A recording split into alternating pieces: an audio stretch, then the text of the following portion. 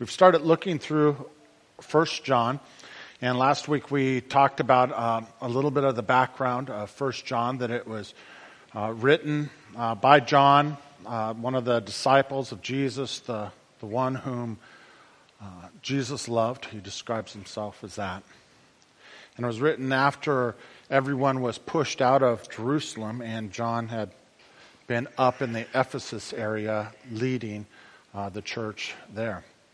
And two problems were noted by other historians at that time that were going on in that area. And it was at this time when the word about Jesus and the life of Jesus and what Jesus was saying and the message of Jesus, the gospel, as that was going out, there was people taking that and for their own purposes changing it or adjusting it or saying things about it to try and gain support for what it is they wanted to do. And there's lots of ways that we do that, and the two big ways that were happening then was there was one group who was just flat out making things up about Jesus. It was sort of at the beginning of this sort of Gnostic gospel stage when people were starting to just wholeheartedly say Jesus did and said and this, but there wasn't tied to any other eyewitness accounts. At this time, there were still lots of people, including John himself, that had actually walked with Jesus and was there at the time. So, for instance, this one group would say something like, unless Jesus said, unless you have sex once a day, you cannot inherit the kingdom. John's just saying that just didn't happen. That's just not a true account of what it is that Jesus actually said. So one is just a flat-out denial of what the actual words that Jesus said and just making some stuff up. And the other one is a little bit more complicated. It was sort of, from what we can gather, pushed forward by a guy that had instigated a lot of trouble for Paul and Peter in Jerusalem when the church was still centered there, by saying and pushing forward that the people who came to Jesus up in this area and needed to become Jewish in order to be saved. That they could come to Jesus through forgiveness for their sins, but they needed to be circumcised and follow the law. And the folks down in Jerusalem had already made statements about that, saying, look, this is something that he's talking about is something that neither we nor our parents were able to carry. Why would we put it on these folks? But there was this. Now, what it is that he is denying isn't necessarily making stuff up about what the Bible has to say, but what he is doing is he's looking at it in a light that's different than how Jesus was reading it, or the message that Jesus was giving out about the gospel. And that's why he says earlier, they're making Jesus up. One is just making stuff up about Jesus. The other is sort of making Jesus out to be a liar, because the thrust of what Jesus was saying is the gospel, and what Jesus was saying is that's been the thrust of God throughout the entire Bible. And if you don't see it in that light, then you're going to misunderstand what's being said. And so Paul starts as addressing that, and here's how he starts in chapter 2. He says, my dear children, in other words, it's a beloved, or he's just making it clear that, look, the reason why, if you want to know like what's motivating me to write this, or what's instigating me to talk to you even, or why it is that I'm involved, he's saying, it's because I love you and care about you. That's what's pushing it forward. He says, I love you, I care about you.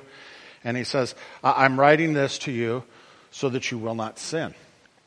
The word sin, sometimes for us, we don't really hear it in day to day other than like a religious context. For them, it's the same word, but it was used a lot outside of a religious context. It was just used to say, you're making a mistake. Or for them, it was oftentimes used to describe like an archer that was missing the mark or missing a target. And the only reason why I say that is because sometimes when we just encapsulate a word with a so that the only context that we ever hear it is religious. Sometimes we miss the point of what people... In other words, you could just say, I don't want you to mess up. I don't want you to miss the mark. Now, a lot of times when people read this, or you read different things that people say about this, they understand that John has just said, if anyone says they are without sin, they're a liar and the truth is not with them. And so they'll see that the context of what John is saying here is that we don't want to come to the place of saying that we're not sinning anymore.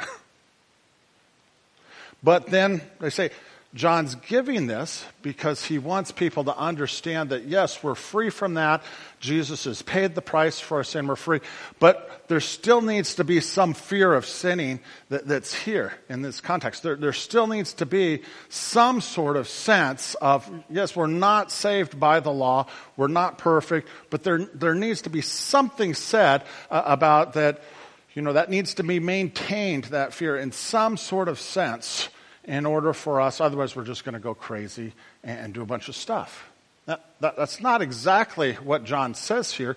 That's sort of inferring something, and the inference is there because it's kind of as though we're saying that we're afraid of what life would be like if we weren't at least in some sense driven by fear or contained by fear, as though fear is the only reason why. But John has just said, look, there's other reasons for doing things, and he's just told them one of them. I love you. I care about you. That's why I'm doing it. He's saying, I'm not doing this because I'm afraid I'm going to lose my salvation, or I'm afraid that something, I'm not going to get some sort. He says, I'm just writing this, talking to you, because I love you and I care about you. In other words, what he's saying is, just because Jesus has died for the forgiveness of our sins and we're now free from that mantle of having to conform to the law or conform to different things, that doesn't mean that we've lost the desire to hit the mark. That doesn't mean that now we just are always going to want to mess up. That's just not the case. He says there's still going to be that desire to not make a mistake, to hit the mark. That's still going to be there. It's just that the reason for that, fear is taken away, and now what we're left with is maybe a better reason for desiring that. In other words, he's saying what Jesus has done is not removed the desire within us to get things. Look, when I'm always laughing because whenever I go out with Drew, or anybody really, to go get something to eat, but he's the only one that really notices it. I have this compulsive habit that I'll just start straightening the table up as we get done to eat, picking up the napkins, putting all the bowls and plates. I don't do that because I'm a good person. It's just a compulsive habit that I have. There's lots of reasons why we're going to want to get things straightened up or this or that, and the best of those reasons would be I actually care about someone. I love them. The worst of those reasons, maybe you might say, would just be fear. And what Jesus is doing is he's not just changing things so now no one has any desire to do anything good. That doesn't fit with reality. All he's doing is just refocusing things so that if we're going to do it, hopefully the reason why we're doing it is that we care about someone or we care about God. And then he says, but if anybody does sin, goes back to that, we have an advocate. An advocate just means someone that's going to come to our aid. And he says, Jesus Christ, the righteous one. In other words, if you go back to that archery now, if we miss the target, don't worry, there's someone that's going to come to our aid and hit that target for us. Basically what he's saying. It's sort of like, if you think of the target as good happening, and whatever needs to be done for some good, the fact that Jesus died on the cross for the forgiveness of our sins, the fact that we just keep messing up, it doesn't change the fact that we're going to want some good stuff to happen. We're going to want things to go well, especially for people that we care of, but we're not going to be able to, he's saying, it's not going to be something that we're going to be able to make it happen. There's going to be mistakes that are made. But don't worry, someone's going to come to it. For those that want to see something happen because we care about someone, don't worry, even though we're going to mess it up, because there's someone that will come to our aid and make it happen for us. And he says that's the intent of the message of Jesus. And then he says, he is the atoning sacrifice or the propitiation for our sins. He's the means for which that's happening. Bringing us to that place of peace or the good. He's the means for that. And then he says something interesting. He says, not only for ours, but also for the sins or the mistakes of the entire world. What's he getting at there? The next thing he says, we'll come back to that.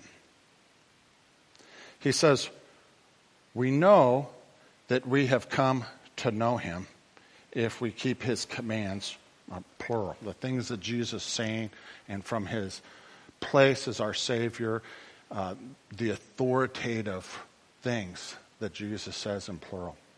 But he starts with this thing, and he says, if we keep this in mind, the point of what Jesus is saying, that he is our advocate, that the good things that are happening because he's the one who's making it happen. And even though we desire to good and may, he doesn't even say we may do right. He just is saying, look, we're going to end up messing up at some point. But Jesus is the one that's making it happen. And he says, and this is the case not just for believers or church people or religious people, but this is actually the case. This is what's happening for everybody else. And then he says,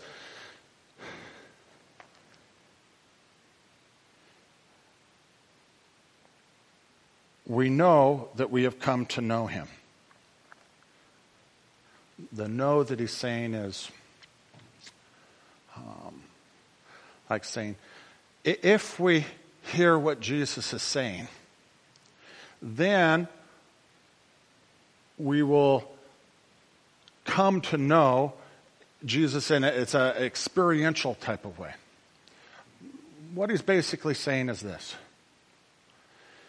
Here's what's happening for the entire world, including us and everyone else, is God is just going out and making good things happen in our life. Like Jesus said, God reigns on the righteous and the unrighteous alike. He's quoting from the Old Testament. God's just pouring out his love, not just on followers of Jesus or religious people, but on the entire world. That's just a phenomenon, you might say, that's happening.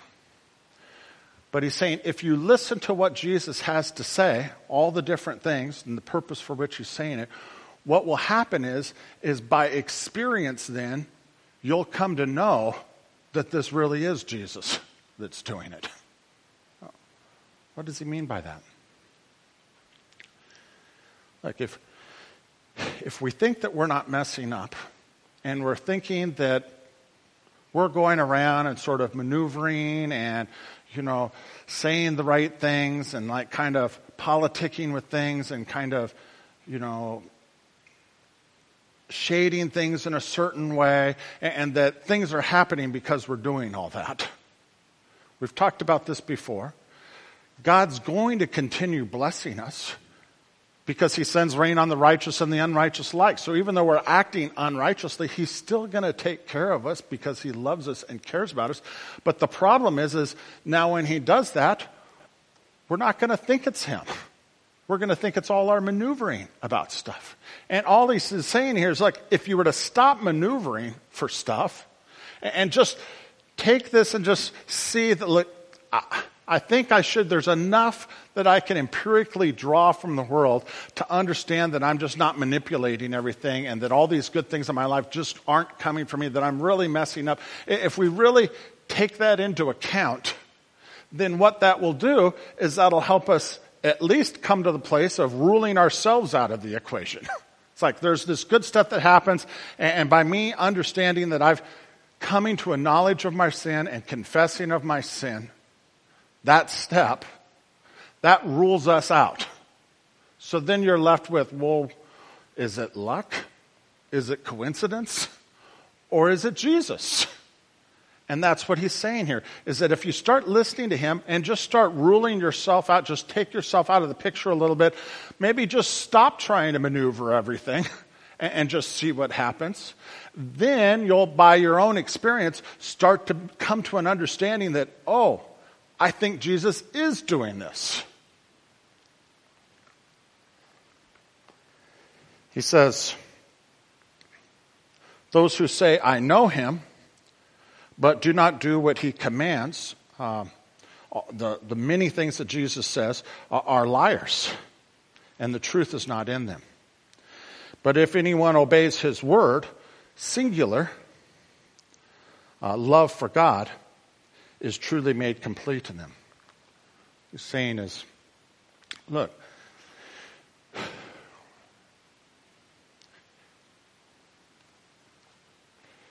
if you take all the things that Jesus say and don't just disregard them as some and make some other sayings that Jesus says, but you take everything that he says and you look at it in the light of his word, singular, the gospel, the singular message, the reason why he's saying this, then something will happen. We'll start to see that Jesus actually is the one doing these things, that God's the one doing these. What's he getting at there? You know, a lot of times it takes, maybe it doesn't take that. I was going to say it takes being in a loving relationship, but I'm not sure that it actually takes that. But whatever the case is, let's say like a marriage or like a deep friend, good friendship, even not deep, I don't know. Okay, here's the point. A lot of times, like for instance, Karen will say something to me, and she'll ask some questions or ask if I'm going to do this or this, and I'll just answer those things and just sort of blah, blah, blah. But then the intensity sort of rises because even though I've answered the question, I haven't really answered the intent as to why those questions were asked. You get that? Have you ever been in that kind of situation where someone's angry? Maybe it's at work. And you're just sort of answering the question. Well, I answered all your questions, but you can tell that you're not answering the intent as to why they asked those questions. When people say, look at all the different things that Jesus commanded, John's about ready to give an example of that when he says, you shall not hate your brother. Jesus said to them, you've heard it said that you shall not commit murder, but I say to you, this is one of the things he says, do not hate your brother. Now, we're in constant denial of the fact that a lot of what we do really is just done out of hate. And that's an easy thing to just deny. But what Jesus is getting at, why did he say that? If he said that so that we would have a little bit of fear left in by following what his words, that there's some fear of some consequences, the fear of the commands of Jesus is much greater than the fear that we had before. So if that's the way we're looking at it with that intent in mind, it would actually add fear into our life. It would actually make our burden harsher than it was before. But that's not the purpose for which Jesus was saying that, to make our burdens harsher and to make our life even more difficult. The reason why he was saying that was so that at his time, the people that were religious were feeling smug that they have this, I'm not a murderer, but this other person is. They would pick on some sort of thing that God had said and look at it in the light of what they wanted to prove, that they were better than someone else. And Jesus was telling them that, look, the reason why you're doing that is actually because of hate. The reason why you've picked out this one issue, you're saying, oh, I just want to bring people back to repentance, or I just want people to come back to the law of Moses, or I just want things to go well for us and our country. But what the reason why you're really doing it is out of hate. And that's why he's bringing it up. And the point of what he was bringing it up to them for wasn't to make the burden harsher. It was so that they would give up on the idea that they were going to be able to hit the mark themselves, that they needed an advocate, that they needed someone else to hit the mark for them, and that they needed the kind of love and blessing that God had already been giving them, but they didn't see it. He was trying to open their eyes so that they would see that things were going well in their life, not because they were hitting the mark, because they weren't hitting the mark. That things were going well in their life because God forgives them and loves them and cares for them, and He's going to give them a security in His love that isn't rooted in whether they fail or not fail. He says, if anyone obeys His word, again, that singular message, the love of God is truly made complete in them. Well, why is it made, or it says perfected? Well, why is the love of God perfected? Is it that God was loving at 70% before and now He's going to love at 100%? Or that God was sort of imperfectly loving before and now because we've done something, God will perfectly love us? No, He's not talking about that. He says earlier in the chapter before, God in whom there is no darkness at all. God's loving us perfectly right now. The problem is, it's not on God's end, it's on our end. You know, a lot of times as a friend, a parent, or whatever, you may love someone and you may really care for them, and you can tell they just don't see it. It's perfected in this way. And this is the only difference between a believer and people. The difference is not that, oh, we're without sin and they are. That's not, he says.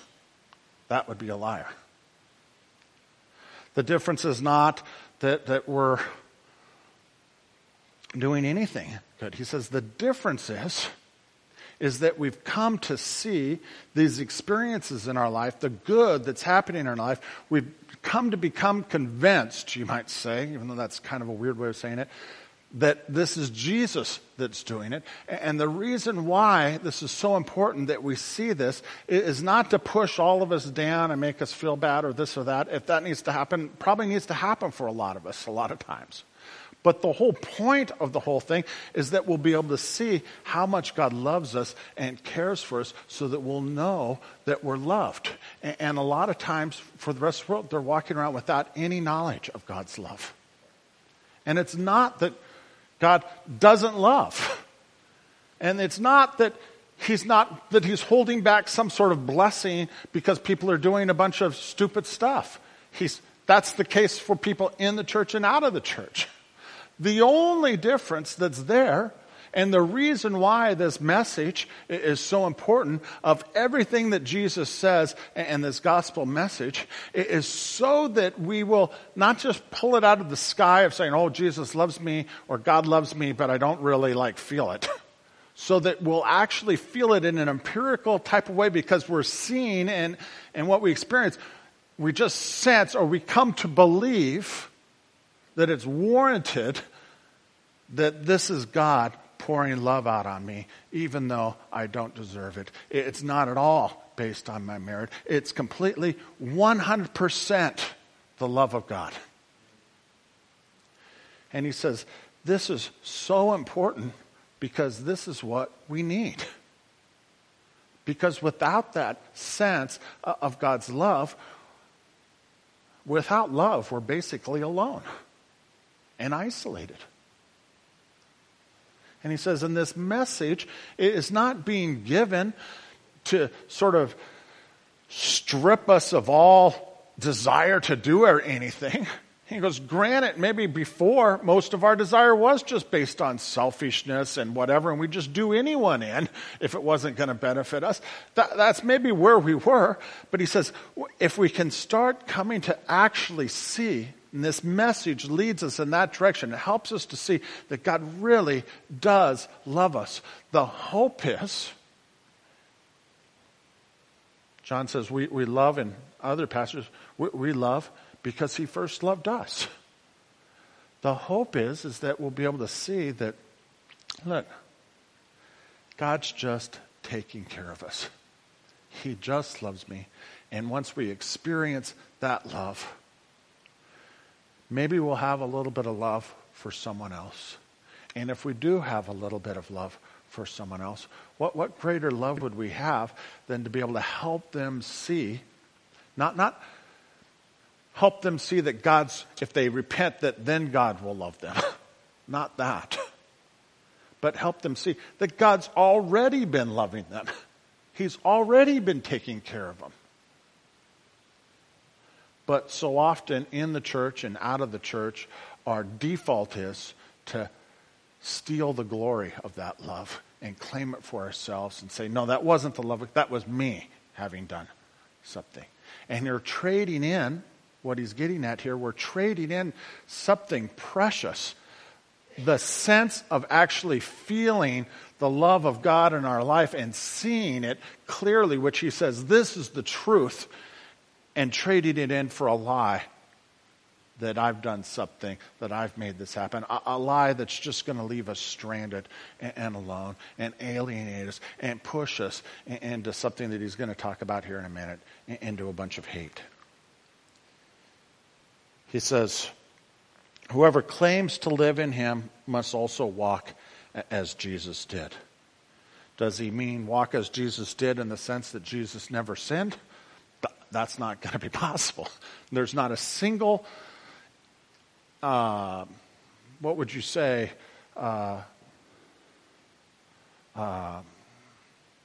evidence, or there's not a single bit of information in the Gospels that would ever lead us to think that the people following Jesus had stopped sinning. There's just stories, and it's like, the whole thing ends with Peter chopping some guy's ear off, and Jesus has to put it back on. James and John saying, should we call fire down from heaven?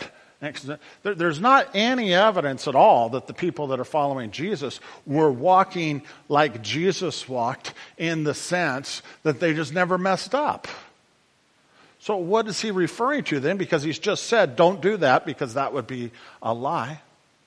Whenever Jesus did anything, he never said, oh, I did this and I did that and I did this. Jesus always said, look, the only thing that I do, I just do whatever I see the Father doing. Jesus was, and many times that message came across, because sometimes, in the New Testament, people, will hold up Peter or, Paul or something like that and think that they're like these really awesome. A lot of times in the story of Jesus, when he does something, people immediately start to praise God. There's not that much said. They praise God. Whatever he did it in such a way that would cause them to praise God. The way that he walked was one in which he was always pointing everyone to the love that God has for us, and the things that God is doing to care for us and to intercede in our life to bring good into us, even though he says the case is there's no one good but God alone. Even though the case is we don't deserve it, we're enemies to God, God's love is still in our life. And he says that's the manner in which we should walk. One, it's not something that you just do it out of a religious type thing. It's not something that you just do it as an ethical virtue. It's not something that you're just speaking. It's something that your life is being changed because you're adhering to what Jesus is saying. You're at least taking notice. And we're not going to be able to do it perfectly. We're constantly going to be talking about things as though I maneuvered or I talked or I did this or I did that. We're just going to end up doing that. But to the extent we can kind of move away from that and just at least come to these points of repentance, of just saying, look, I just know I really just sort of messed this all up, but it happened anyways. And see that it wasn't me. I know that for sure. That's empirical enough. And so I'm going to take it as belief from that I really think this is Jesus. And if it is Jesus, And if it is God pouring this love out, then it would have to be in spite of the fact that I just don't deserve it. It would have to be a love that's coming to me that's based on forgiveness. And he says when that happens, things will change. And that desire that we have to hit the mark, that'll become a little bit more clear. Because hitting the mark will mean then sharing that love. And not sharing that love by putting love in that wasn't there before. That's sort of, that sometimes we think of the love of God, so I'm going to come out and love this person, that the love wasn't there before, and now all of a sudden the love's there because I handed them a hot dog or something. That's not it.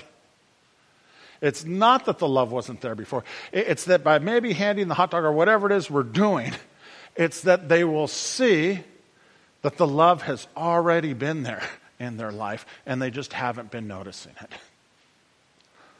Let's pray.